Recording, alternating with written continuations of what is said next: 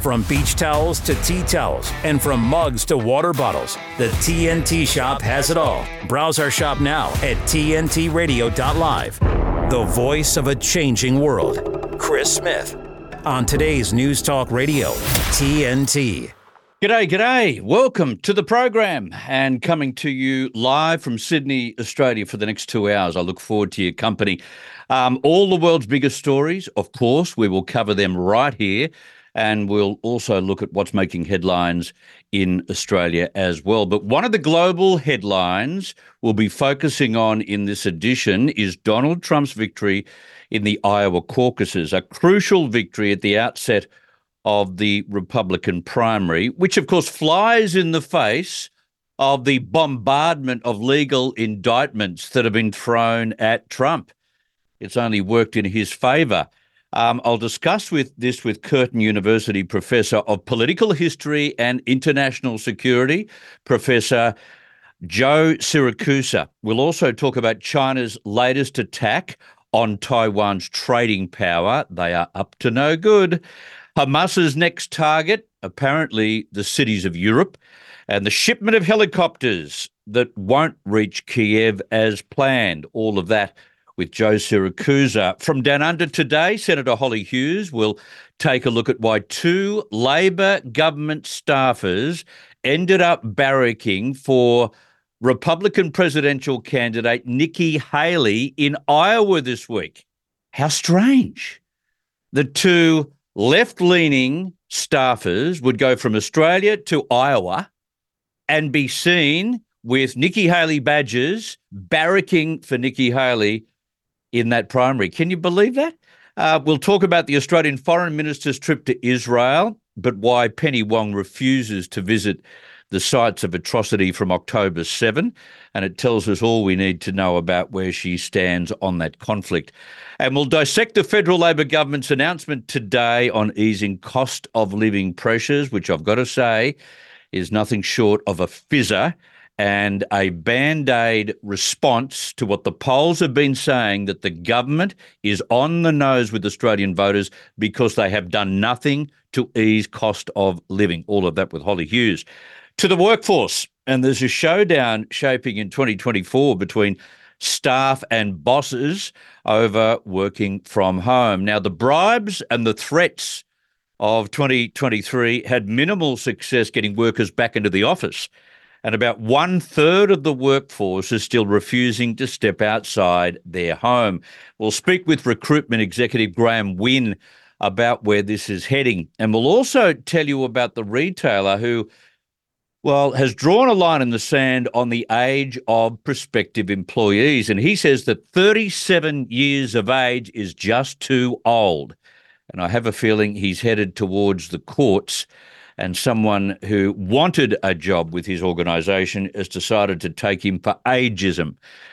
All of that, including Hollywood director Jodie Foster slamming the laziness of Gen Z workers. Plus, we'll have plenty of time to take your calls. Let's hear from you, and maybe you've got something you'd like to share with us, whether it's related to some of the topics I've just articulated or something that you would like to have a say on. Maybe it's something that you'd like to set the agenda on today. By all means, go right ahead. You can dial in from the US or Canada on this talkback number, 1-888-201-6425. You can do so from the UK, where it's just gone 4 a.m., 0330241026, and from Australia or New Zealand, 1-800-670-310. You're with Chris Smith, broadcasting live on the Global News Talk Network, TNT. The facts, no spin or agenda. Enough with the lies, we need the facts. This is today's News Talk Radio, TNT. Okay, it is time to address the elephant in the room yet again, which is the alarming rate of excess deaths across the world and the possible link to COVID-19 genetic vaccines. Now, if you search the topic on Google, all the elevated stories involve mainstream health officials condemning anyone, no matter what their qualifications, if they've made a link between the two. And it's currently a great taboo. Right now, the fact-checking gods are cancelling those who attempt to show correlation and, even worse, causation. And yet, as we know, no country is prepared to establish a proper inquiry into why excess deaths have spiked the way they have. Well, we have a major development in the past couple of days on this issue, which is well worth sidestepping the fact-checking gods and putting on the table, because that's what democracies used to do, you see. They used to have open, free, frank discussions about the causes of serious health events. That's the way the world used to work. We didn't censor doctors. We didn't censor professors, no matter how outrageous their theories may have seemed. In fact, if we had followed the way censorship works today in decades gone by, we would never have discovered, for instance, that ulcers came from a bug, from bacteria, because the first doctors who hypothesized that theory, well, they got pilloried right across the world, but they were never censored. They were never struck off or prevented from expressing their free speech. And then they were proved to be 100% accurate. They were right. The tut-tutters were wrong. Anyway, the majority of the public now suggests and suspects that a link does indeed exist between excess deaths and the genetic-based COVID vaccines. The public are convinced. A new Rasmussen report survey released over the weekend reveals that over half, 53% of Americans believe that COVID vaccines may be to blame for many unexplained deaths. 53%. This is the first time this report has asked the same question and has had a majority on that side of the argument. Now, the other data shows that the majority, 54% of Americans, believe there are legitimate reasons to be concerned about the safety of COVID vaccines. Now, according to the Daily Skeptic in the UK, the survey of 1,133 American adults conducted in the second week of 2024, this is not old data, shows that despite all the pro-vaccine messaging and all the censorship of COVID vaccine injury discussion on social media, most of the American public just ain't buying it, which goes a long way to explaining why booster rates in Western countries right now have only just got over 10%. They've been languishing between 7 and 8 for about 3 months. And that's a long way away from when we were getting up into the 90% range when the first jabs were rolled out. And I don't think this widespread suspicion is due to any rogue doctors spruiking doubts about the vaccines publicly, because it's only on media outlets like TNT where you hear this kind of commentary, this kind of argument, because we refuse to be bullied, we refuse to be censored. The same can't be said for mainstream media. I think this is because of a number of things. Firstly, the public realised by the end of the pandemic that too many health officials and too many politicians beat up the dangers associated with COVID-19 for fit, young, healthy people. Secondly, those who took the jabs ended up getting COVID-19 anyway, despite the promises they would not. And thirdly, so many of us know of someone who died suddenly from heart failure without any real explanation. In fact, this Rasmussen data includes the finding that 1 in 4, 24% of Americans believe they know someone who died from the jab. 1 in 4. Now, there's been one highly respected cardiologist who's had grave doubts about the impact mRNA vaccines are having on the heart, and he was on this page way back when the jabs were first rolled out. Dr. Haseem Malhotra, who I've interviewed on this program myself last year, created a storm on the BBC a year ago, you may remember, when he dared to make the link between these genetic jabs and the occurrences of heart failure that he was seeing. He said they were contributing to excess deaths. But what is almost certainly, and if you allow me to say this, LaQuesta, what my own research has found, and this is something that is probably a likely contributory factor, is that the COVID mRNA vaccines do carry a cardiovascular risk. And I've actually called for the suspension of this pending an inquiry because there's a lot of uncertainty at the moment about what's causing the excess deaths. Some of it will be ambulance delays. My own father, it was reported on BBC News in late 2021. I was the first to actually highlight the ambulance delays because my own father suffered a cardiac arrest at home and the ambulance took 30 minutes. And when his post-mortem came out, he had very severe coronary artery disease, which is unexplainable. I then published in a peer-reviewed journal. They accepted my findings that the likely cause of his death was 2 doses of the Pfizer mRNA vaccine he had 6 months earlier. Boom. That was only the start of that controversy. He then explained in that same interview a year ago how much evidence he had then, which led him to make the link.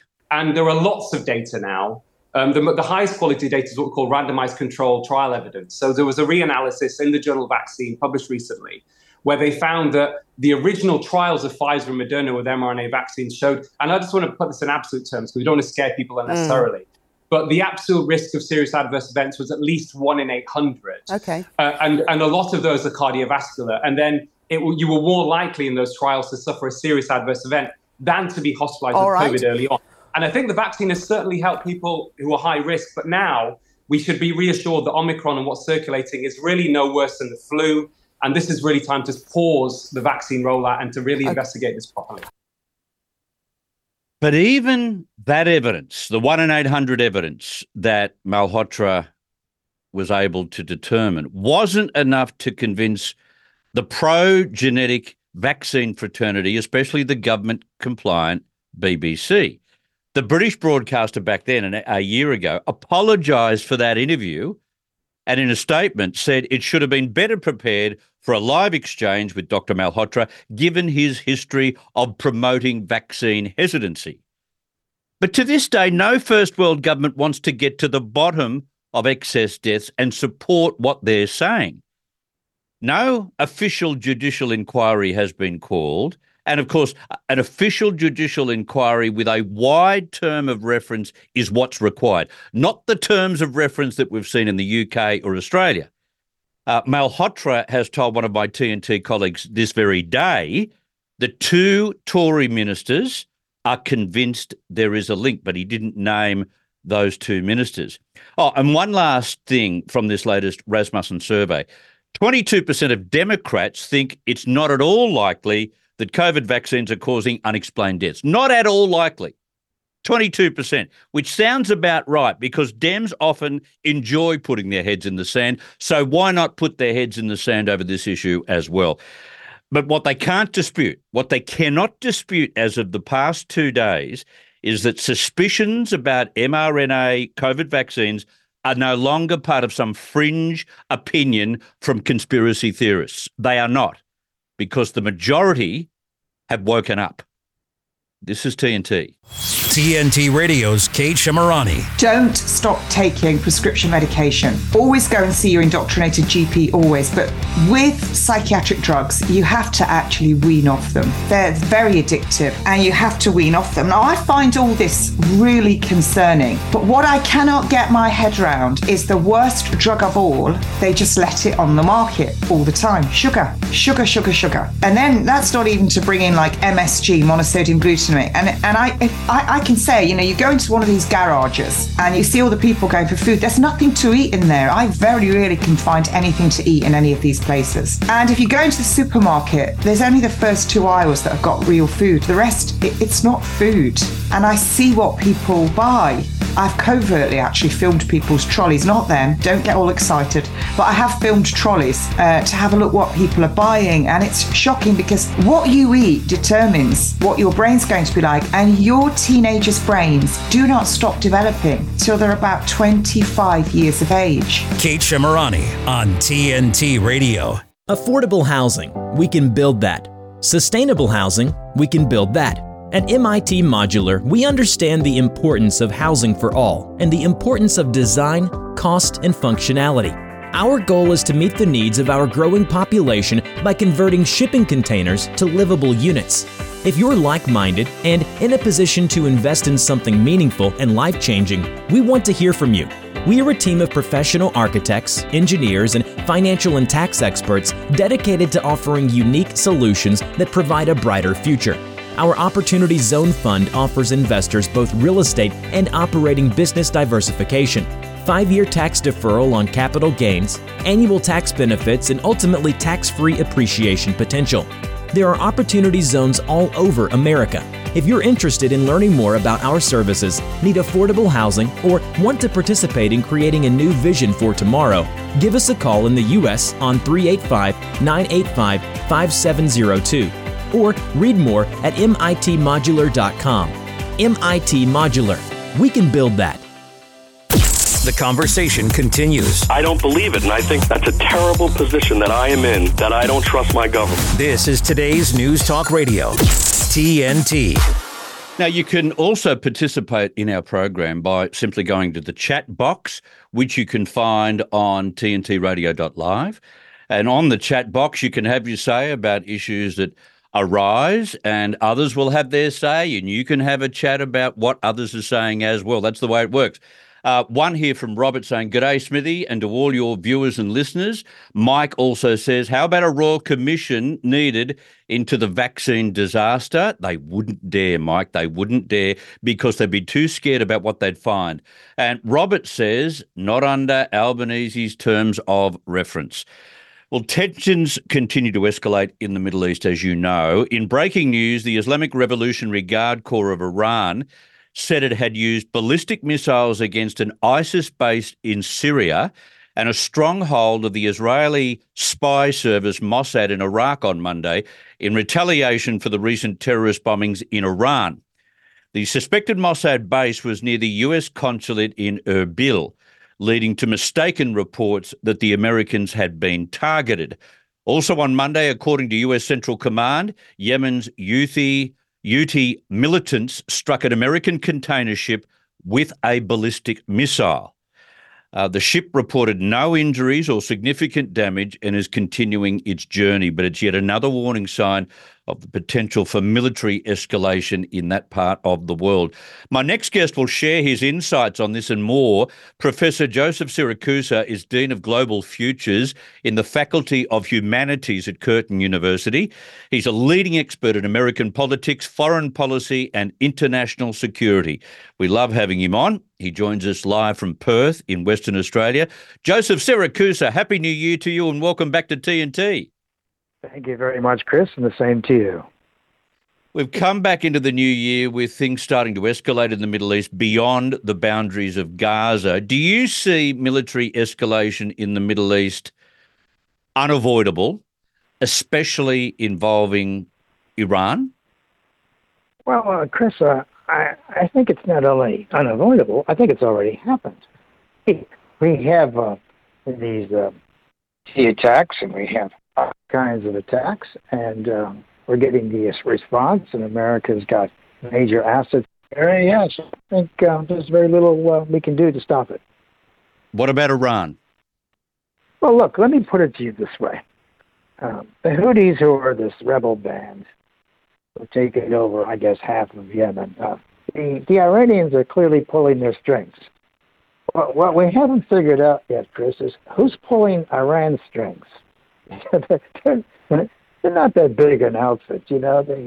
They can do certain things, but you know, are the Russians pulling their strings and doing other things? I mean, I think there's more going on here. And of course, as we learn about every war or conflict or thing like this, you know, down the road, we learn that it was far more complicated than we ever imagined it to be.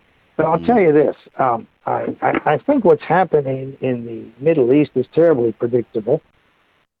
Israel was against the wall. I mean, you know, they're fighting for their lives. Hamas targeted civilians, and Israel targeted Hamas. So, you know, what's going to happen there? Well, a great deal. So you have a lot of damage in the middle. And I think the American response is predictable. You know, I just heard before I came on the show that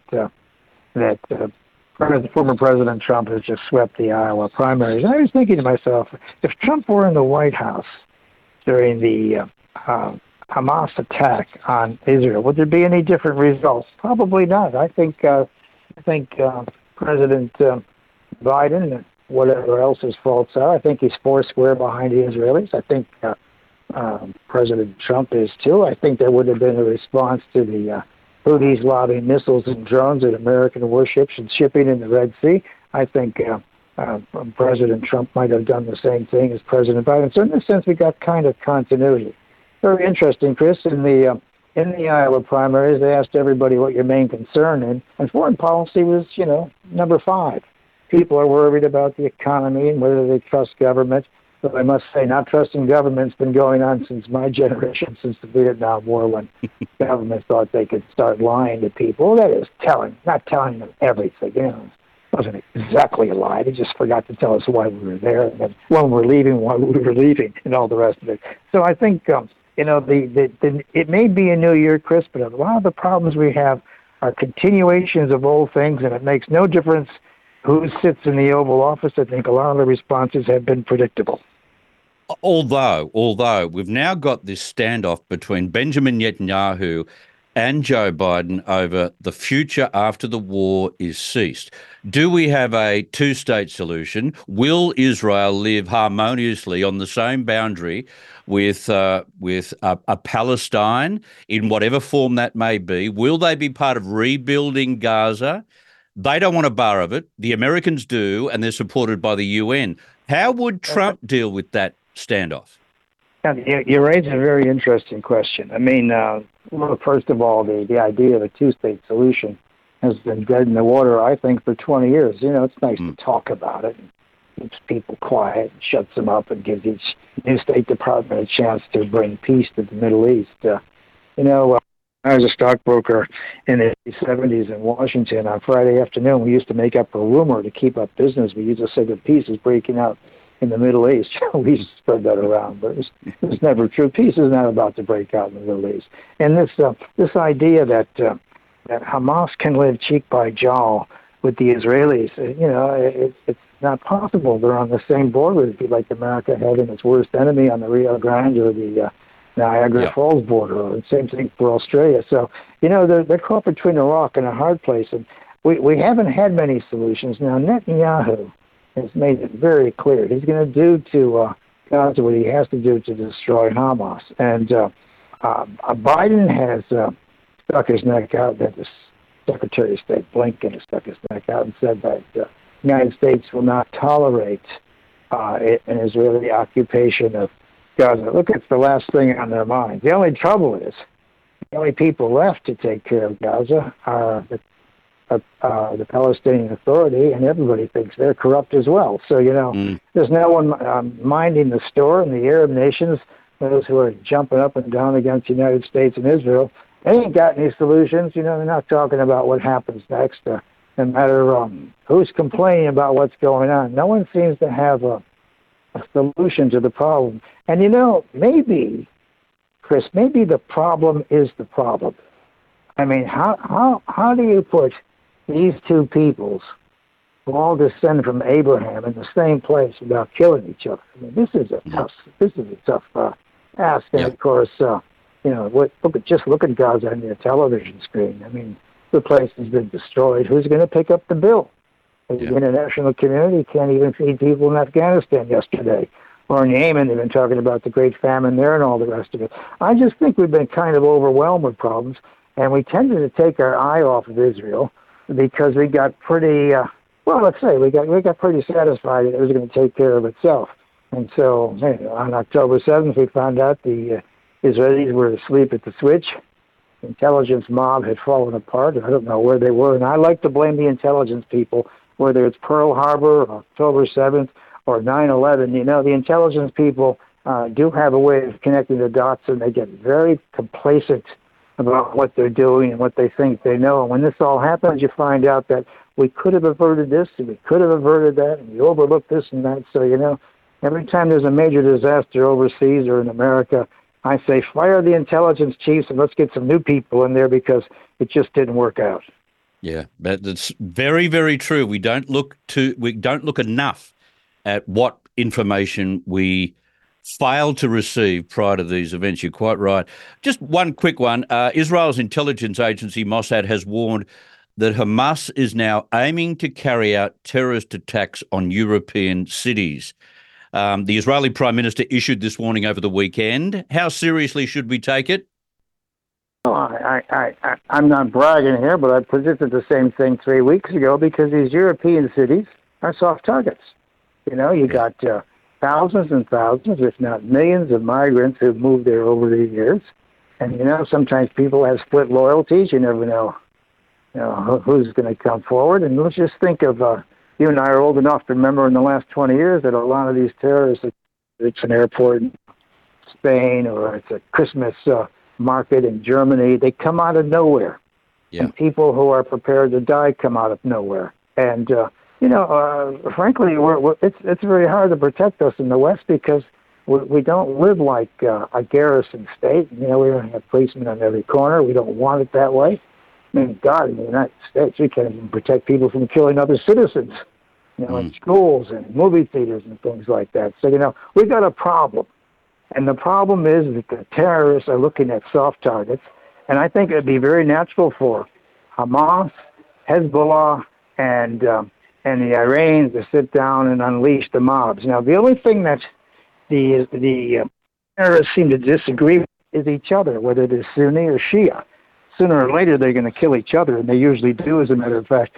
But I think we in the West, we're kind of open targets. So, the price of living in today's world, I think, Chris, is eternal vigilance.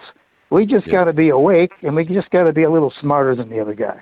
Very, very true. It's as simple as that. That's all you can do. I want to take a quick break for news if I can, Joe, and we'll come back. I want to talk about China, Taiwan, and a few other bits and pieces, including Trump's victory in Iowa. Professor Joseph Siracusa, our special guest on the program right now. Let's take a break for that news right here at TNT. Go. What the hell is this? Breaking news. TNT Radio News. Breaking news. Matt Boyland here with a look at your TNT headlines. Tensions are threatening to explode in the Middle East as the Houthis turn their missiles on American-owned cargo ships in the Red Sea. Two former British politicians have reportedly acknowledged a link between the mRNA COVID vaccines and excess deaths in the UK. And China's calling for a large-scale international peace conference to discuss the establishment of a Palestinian state free of Israeli occupation. The common housefly, caught in the clutches of the spider's web. Every move it makes just makes matters worse. Then, dinner time. Feast on the captivating stories, videos, and helpful information on our website. Whoa. Dinner's ready. Oh, man. Escape is futile. Just one more video. Get stuck in our web. TNTRadio.live. Let's continue our conversation with Professor Joseph Siracusa. Joe, UN Secretary-General Antonio Guterres has tried to intervene in this Middle Eastern conflict again as we passed 100 days of fighting. He's once again called for a ceasefire. Have a listen.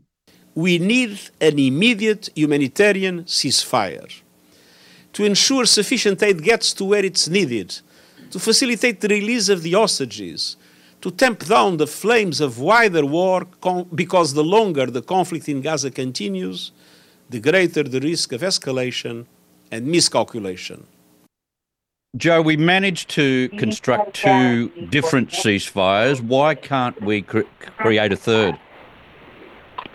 Well, because the people on the ground, the theater commanders on the ground, probably don't want to give up any tactical advantages. I mean, these wars are, house to house and door to door, and there are tactical advantages. We talk about humanitarian ceasefires and these pauses. Chris, the sad news that is in wartime, there ain't a lot of this going on. There are no pauses. I mean, war is a terrible thing. People are taking people's lives, they're killing people they don't even know. And then when someone says, these people violated humanitarian laws, these people violated wartime pauses. I mean, this is all kind of like modern stuff since the late 1940s. War is organized violence practiced by one people upon another, and there ain't a lot of rules. The rule is to kill as many people as possible so you can end the conflict as soon as possible. So when you start talking about, bringing in hot dog sellers or whatever the hell they want to do, and they want to keep pausing the war to feed people, who are caught in the middle of this. And if you brought in peacekeepers, if you brought in a pause right now, I mean, you need it again in 3 days. I mean, you know, these people are shut off from water and food and all the rest of it. It looks probably as terrible as it is. So Guterres is fighting the good fight.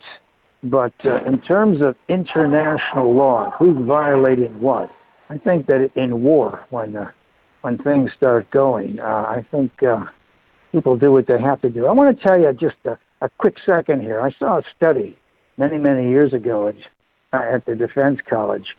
Some Australian soldier wrote a book about Australia's kill ratio. In the Japanese War, the Australians killed 20 Japanese for every Japanese who killed an Australian. They had the highest kill rate in World War II. I used to ask Japanese scholars at the University of Queensland when I was there, why didn't you guys surrender to somebody? He said, surrender to who? He said, the Australians were killers. My point is simply this. In wartime, people don't make pauses. They try to finish this off as soon as possible.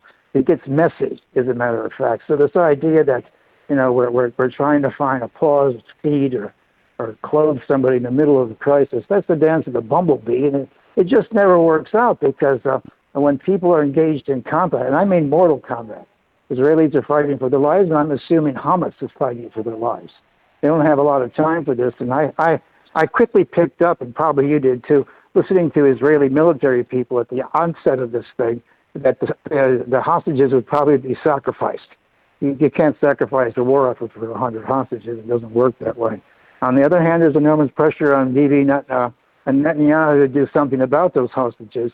And so, you know, we got this kind of human drama, we got the military drama, and we got Guterres, who I think right now has the lousy job in the world. Yeah. Yeah, easier from a long way away. I want to talk about the Pacific now. China's top diplomat, Foreign Minister Wang Yi, has warned that any steps towards Taiwan's independence would be harshly punished. If anyone on the island of Taiwan thinks of going for independence, he said, they will be trying to split apart China's territory and will certainly be harshly punished by both history and the law. Are we closer to war after Saturday's election? Well, I mean, this idea of independence for Taiwan, this is something the Americans, that is Henry Kissinger and Richard Nixon, agreed with Zhou Enlai and Mao in 1972, that Taiwan can go its own way, can have its own military, its own medals, its own marching band, its own government, its own literature, as long as it doesn't declare independence. And what they mean, that's shorthand for they can't have an independent foreign policy. The Americans understand this, and Blinken and President Biden, you know, make occasional reference to this, that they would not support independence in Taiwan. That is, they wouldn't provide the trigger. On the other hand, Chris, I think the chances of a miscalculation or a war starting there over something related to this is very, very high. Yes, the Taiwanese did themselves proud during the vote, and of course the Chinese mainland wouldn't be happy about the guy who got in because he's always making anti-Chinese noises. But if you look just beneath the American responses, beneath the Australian responses, we're not really encouraging anyone to do anything except stay the course. And so, you know, if the Chinese are patient, that is, the Taiwanese are patient, they could probably wear these guys out. I think the Taiwanese government is going to be there after President Xi Jinping and the Communist Party are history, Chris. I think if they can just learn how to play this game a little bit better, I think they're going to see the back of those guys. Wow, that is some prediction. Meanwhile, you would have heard about this. Nauru has switched diplomatic recognition from Taiwan to China almost overnight, certainly less than 48 hours since the election. Nauru has severed all trading ties with Taiwan and will resume full diplomatic ties with Beijing. Taipei has announced publicly that Nauru has been paid off by the Communist Party of China. It doesn't mean too much because Nauru is just a speck on the map, but it does give you an indication of what China is trying to do to the economics of Taiwan behind the scenes. Well, yeah, let's put this in a little bit of context. This is the second time Nauru has switched sides. About 15 years ago, they notified the Taiwanese, they were checking out of the relationship and recognizing their homeland. So, and Nauru, there's a little bit of a tendency to play both sides against the middle. It's small, but it's interesting. And, of course, what happens in the Southwest Pacific is deadly serious to Australian politics and national security, so we have to watch it carefully. I think there are only about 12 nations in the world that recognize Taiwan over China. They have a pretty good relationship with Taiwan, but I don't think it's going to change the balance of power anywhere or anything like that. But it does suggest that in the Southwest Pacific, Australia and America, despite all the things they've done in that neck of the woods to make things life easier, I think I think our friends in the South Pacific are just a little better poker players than we give them credit for. You might be right on that score. How about Ukraine?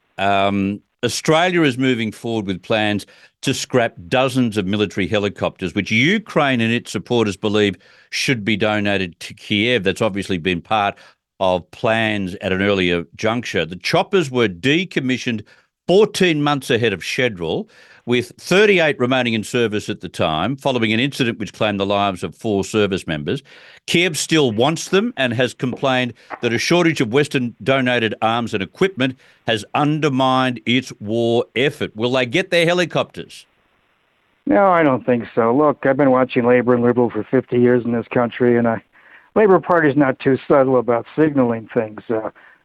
Chris, the war in Ukraine is over. It's dead. The Russians won it. The best we can get now is a decent ceasefire and preserve what we can of Ukraine, something probably Zelensky could have had 2 years ago if he'd have played his cards a little better, instead of going all the way with Joe Biden on this. I think Australian policymakers can see that any future shipments to Ukraine is a waste of money. It's not going to get there anyway. And I held a conference last week, and I had a lovely woman from Prague who said that, remember that gunfire, that shooter in Prague a couple of weeks ago killed all those people? She said he was carrying very expensive weapons that were only available in Ukraine. And she was convinced, a lot of the people in that neck of the woods are convinced, that a lot of the arms that we send Ukraine wind up on the black market and the place is as crooked as a fish hook. So I wouldn't send Ukraine anything. We have for 2 years. They stayed the course. They have fought nobly and with heroism, and I think they have acquitted themselves well. But the idea of sending anything any more now, it's just a dead issue. It's like saddling up a horse for Melbourne Cup is dead. It's over. And that war is over, and we ought to get out of it with as much damn dignity as we can. Yeah, NATO needs to lose some face here and be prepared to lose some face, because there is no winning that war against Russia. No, sir. It's hard to beat a country that has 11 time zones, okay? It's just very, very hard, because they can always call up troops. And of course, 14 million Ukrainians, 8 million went overseas to live another life. 6 million went to nearby countries. The rest are head until this was over. So, we've lost a third of Ukraine, but weren't even available to fight the war. And those weren't just women and children. These were everybody who could get out of the joint. And so, I think when the devil is very large, and you have an 800-pound gorilla as a neighbor, I think you're going to have to, not exactly cave in, but you're going to have to accommodate this person a little bit, or this object. And we were never going to beat Ukraine without NATO or American assistance. And the idea of encouraging these people to fight the good fight without us by their sides, I regard as, frankly, in my lifetime, cowardly. I saw the same thing happen in a number of other places. My God, Chris, you can't ask people to die for something you're not going to die for. I mean, it just doesn't make sense. No, you're right. I want to go back to Iowa. Donald Trump is one step closer to returning to the White House after voters braved some sub-zero temperatures to hand him victory in the Iowa caucuses. How important is this political contest? We knew he was destined to win. Does it indicate, though, I think, that despite the wave of indictments that have been thrown at him, they are only working in his favour, not just in the polls, but at the ballot box? Well, look, I'm going to agree and disagree with you, Chris. We didn't know whether he was going to win, because we didn't know if the polls were any good, in 2016. All the polls were deficient. They told us the opposite things. Yeah. And Trump's done a wonderful job in Iowa. The polls, the Des Moines Register, that last poll they do there, is spot on the money. They talked about 48%, 49%. He's got 51, 52%. So he's right on the money, and I'll tell you what, those people went out and voted in record numbers, and they went out and they voted in minus temperature. And, of course, they're good, hardy Iowans. They go to milk the cows even when it's cold, Chris. Doesn't make any difference. But the point is that Trump's the front runner now. He's on the cusp of becoming the presumptive nominee for the Republican Party. And you know what I say about that? It's like looking at a tank. Get out of his way. He's going to sweep all these states that he can't sweep, damn the felony accounts and the various show trials and things like that. He's turned his back on that. But Iowa has shown, and then I saw a piece in the New York Times just before I went on your show. Someone was trying to denigrate the intelligence of the Iowans. They always get it wrong. Well, actually, they don't always get it wrong. These are just hardworking people who look at Donald Trump and said, well, that could be me. He's getting screwed around. I'm going to vote for him not because of what he looks like or because he's got some questionable bad habits. They vote for him because he's the only one who wants to stand up to Washington. He's the only one who can go to Washington and point his finger at all these deadbeats who take everybody's money and tell us the wrong things. He's the great equalizer. And while they can't go to Washington themselves, they can't raise the millions of dollars necessary to win any seat in Congress. They can send Donald J. Trump, who's prepared to risk his fame and fortune, if there's any fortune left after the New York courts get with him. And, he's their man. And because he's the front runner, he's going to get all that Republican money. And because these people who have been bad-mouthing him need that money, that Republican money, they're going to have to say they're going to endorse him or they don't get the Republican Party's money. So what he does, he's got these guys by the throat. He's got everybody else enthralled to him. And, of course, people can't explain this phenomenon. I can, actually. I think I don't think Donald Trump's going to change the nature of government. He's not going to become a dictator. We all know what Mussolini and Hitler had going for them, black shirts and brown shirts, etc. Donald Trump is just a very unconventional guy who's got a yen to get back in the White House. And he's got millions and millions of people who want to see him return to the White House to finish what he started. Well, what did he start? We're not real sure because COVID sort of short-circuited everything there for a while. But I'll tell you what, when the Iowans came out and gave him, 53% of the vote, most of the delegates, I'm thinking to myself, well, for one time now, Chris, since 2016, the polls are working. Okay? Yeah. If they say he's going to win and he wins, because when you said the polls said he was going to win, we have no idea if that's true or not. That's true. That's true. Who pays for the polls? There's been a confirmation of what we were looking at in the polls. The other thing I'm interested in, one last question, I wonder whether the way they've come to get him, whether it's indictments, whether it's other various forms of taking him out, I just wonder whether that has been the tipping point, Joe, where his command at this stage, 10 months out from an election, is so much more commanding than in the two previous elections he ran in that he can thank the Democrats for it because they have made democracy part of the reason to vote for him. All of a sudden, those who are wavering in the middle say, well, hang on a second, they've just dumped on him. They've used and weaponized the judiciary to go after him. That is not my America. That has tipped me in his favor. Do you think there's credence, legs in that argument? Absolutely. He didn't get his recharge to his campaign until he got arrested about 18 months ago, 2 years ago. Yeah. And he's been telling America in his own way that the system is rigged against him. Well, Blind Freddy could see the system is rigged. Every two-bit district attorney in America went after him, 2 phony impeachment proceedings, 1 phony Mueller report suggesting that he did all kinds of crazy things in some hotel in Russia. All these lies are told about a man who's not particularly likable. But I'll tell you what, this guy is, he's as durable as Molly Brown on the sinking Titanic. Yes. Donald Trump is unsinkable. Yeah, that's very true. That's a good way to end our chat. Great to catch up at the beginning of 2024. I think this could be a huge year, Joe. I'm sure it's going to be. Thank you very much for your time. Thank you, sir. Appreciate that. There you go. Professor Joseph Siracusa, Dean of Global Futures in the Faculty of Humanities at Curtin University. You may not agree with everything he says, and I've got chat box comments here that agree with him and disagree with him, but one thing I like about Joe, he says it the way he sees it, and he's not afraid to forecast what may be ahead of us. And when he talks about Taiwan and the government there standing long after Xi Jinping is gone and maybe to the Communist Party, that is one hell of a view, a forecast. And that's what we like about Joe Siracusa, not afraid to stand by his convictions.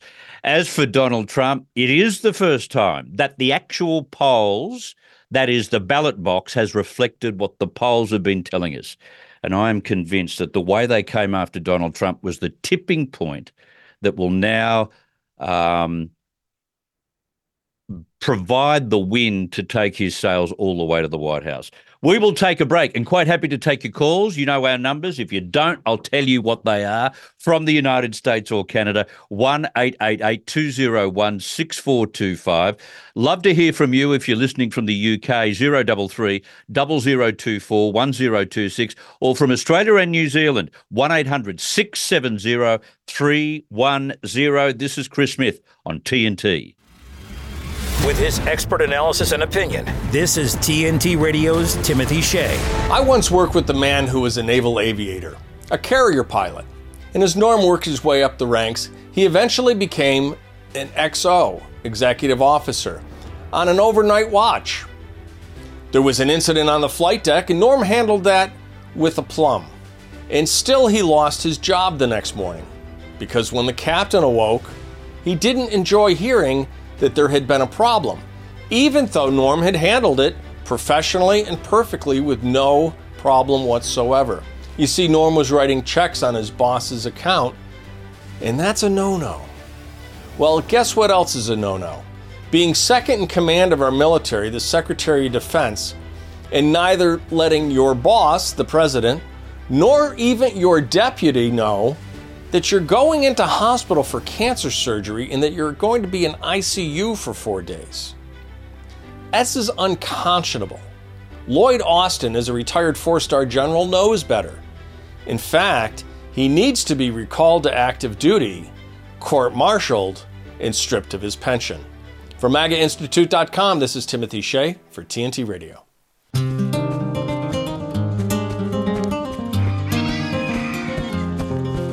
She used to dance and dream of a better life, a brighter future, with nutritious food to eat, a chance to learn, to get an education, and do incredible things. Today, thanks to Children International and friends like you, she dances for the world. Together, we give children in poverty a chance to set their sights high and achieve their dreams by ensuring that they have access to health care, education, life skills, and more, so they can grow, thrive, and believe in themselves. Gracias. Gracias. Learn more about Children International and join us in our life-changing work at children.org today. This is the Chris Smith Show on today's News Talk, TNT Radio. Now, on Thursday of this week, I'll be catching up with former ADF intelligence officer Shane Healey, and there's so much to talk about in terms of strategy and tactics occurring in the Middle East, primarily Gaza, but also beyond all of that, we've got 2 US Navy SEALs missing off the coast of Somalia, and I know as a vet, Shane Healey will have something to say about that as well. But just an update for you on that story. The US Defense Department has been making daily comments about these missing Navy SEALs. They disappeared last Thursday, as you may know, while attempting to board an unflagged vessel which was carrying medium-range ballistic missile parts from Iran to the region. Now, although it's believed the weapons were bound for Yemen, the vessel was known to have illegally transferred arms to Somalia. It's understood one of the SEALs was catapulted into the sea by a strong wave, and the second dived into the water attempting to rescue him, but neither has been seen since. US defense officials said SEALs were trained to deal with the conditions and waters in the Gulf of Aden. They were warm, meaning that exhaustion rather than hypothermia is the main risk. Ships, drones and helicopters have been deployed in the search for the missing men. On Friday, US Central Command said a search and rescue operation was underway to find the missing sailors, but it didn't reveal that they were SEALs. An official speaking anonymously told ABC News that they were on the USS Lewis B. Puller, a Navy expeditionary sea-based vessel. Other members of the US team who approached the vessel on a special operations combat craft, others successfully boarded the vessel, capturing its crew of about a dozen and searching the vessel before confiscating the weapons and sinking the craft.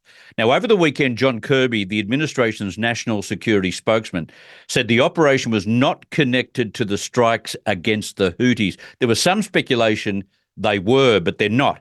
They were participating in an operation separate to all of that to disrupt the flow of weapons to Yemen, he confirmed. US officials have accused Tehran of exacerbating the crisis by funneling military hardware into the region.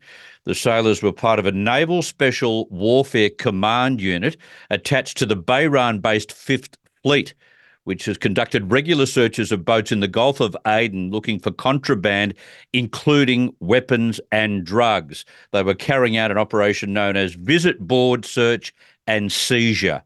But how brave are they both, and how particularly brave was the second SEAL to jump into what was clearly rough sea conditions to try and save his mate? Like, put yourself in the position of those men. Tough, representing their country. Now, I want to take you to the UK. We were talking about polls before and whether the polls can be replicated at the ballot box. Well, we've seen this in Iowa. There is now synchronicity for a change in what we see in regular weekly polls and now regularly in Iowa. But in the UK, could this be an indication of what may happen later this year when the Brits go to the polls? Well, for the Tories, they would be hoping not. But the public backs a toughening of the government's Rwanda plan for illegal migrants. As a matter of fact, the issue of illegal migrants has become the number one issue, and there's daylight to second, apart from, of course, the cost of living crisis at the moment. But illegal migrants is the number one issue in Britain at the moment, and for various reasons, including the Supreme Court's objection, you've got Rishi Sunak unable to do what the public is expecting, which is to get rid of the flow of illegal migrants to Britain. Well, a poll suggests on the eve of a crucial Commons vote on Rishi Sunak's flagship immigration policy that they want his Rwanda plan to go through, and they want it tougher. More than half of voters in the Prime Minister's constituency believe people who cross the Channel in small boats should be immediately removed with no right of appeal. Now, across England and Wales, 42% of voting age adults back such a policy, which the former Immigration Minister Robbie Jenrick is trying to persuade Mr Sunak to adopt. Another 15% of people think cross-channel illegal migrants should be removed, but with the right of appeal, while 27% of those who expressed a preference opted for the current system of allowing migrants to stay in the country while their claims are processed. But the vast majority of Brits will not have a bar of that. In 516 of the 575 constituencies in England and Wales, removal without appeal was the most popular option. In other words, you've come in illegally, you do not deserve an appeal once a decision is made about your future. No appeal. In 392 of these constituencies, removal without appeal attracted more support than the other two alternatives combined. An outright majority of voters backed removal without appeal in 111 constituencies, which gives you an indication of the pressure now mounting on Rishi Sunak to come up with something that is more expectational of what the Brits see the Prime Minister doing. And at this stage, he hasn't come up to the mark, which is why the Tories are being marked down in various polls that are being conducted. Now, Iran has claimed responsibility for missile strikes that exploded near the US consulate in Iraq's semi-autonomous Kurdish region late Monday night. Iran's Revolutionary Guard said they targeted spy headquarters and the gathering of anti-Iranian terrorist groups near Erbil, the capital and most populated city in Kurdistan. We spoke about this with Joseph Siracusa just a while earlier, but I wanted to give you a little bit more detail about that attack. 4 civilians were killed and 6 more were wounded in the attack that saw 10 missiles raining down in the area near the US consulate, the Security Council of the Kurdish Regional Government said. The dead included prominent local businessman Peshror Dizai and his family members, former Deputy Speaker of Iraqi Kurdistan's parliament, Hemin Harawi, as well. So Iran is very much part of this conflict, and it is broadening across the Middle East as we speak. We will take a break and back after the news. Don't go anywhere. This is Chris Smith on TNT.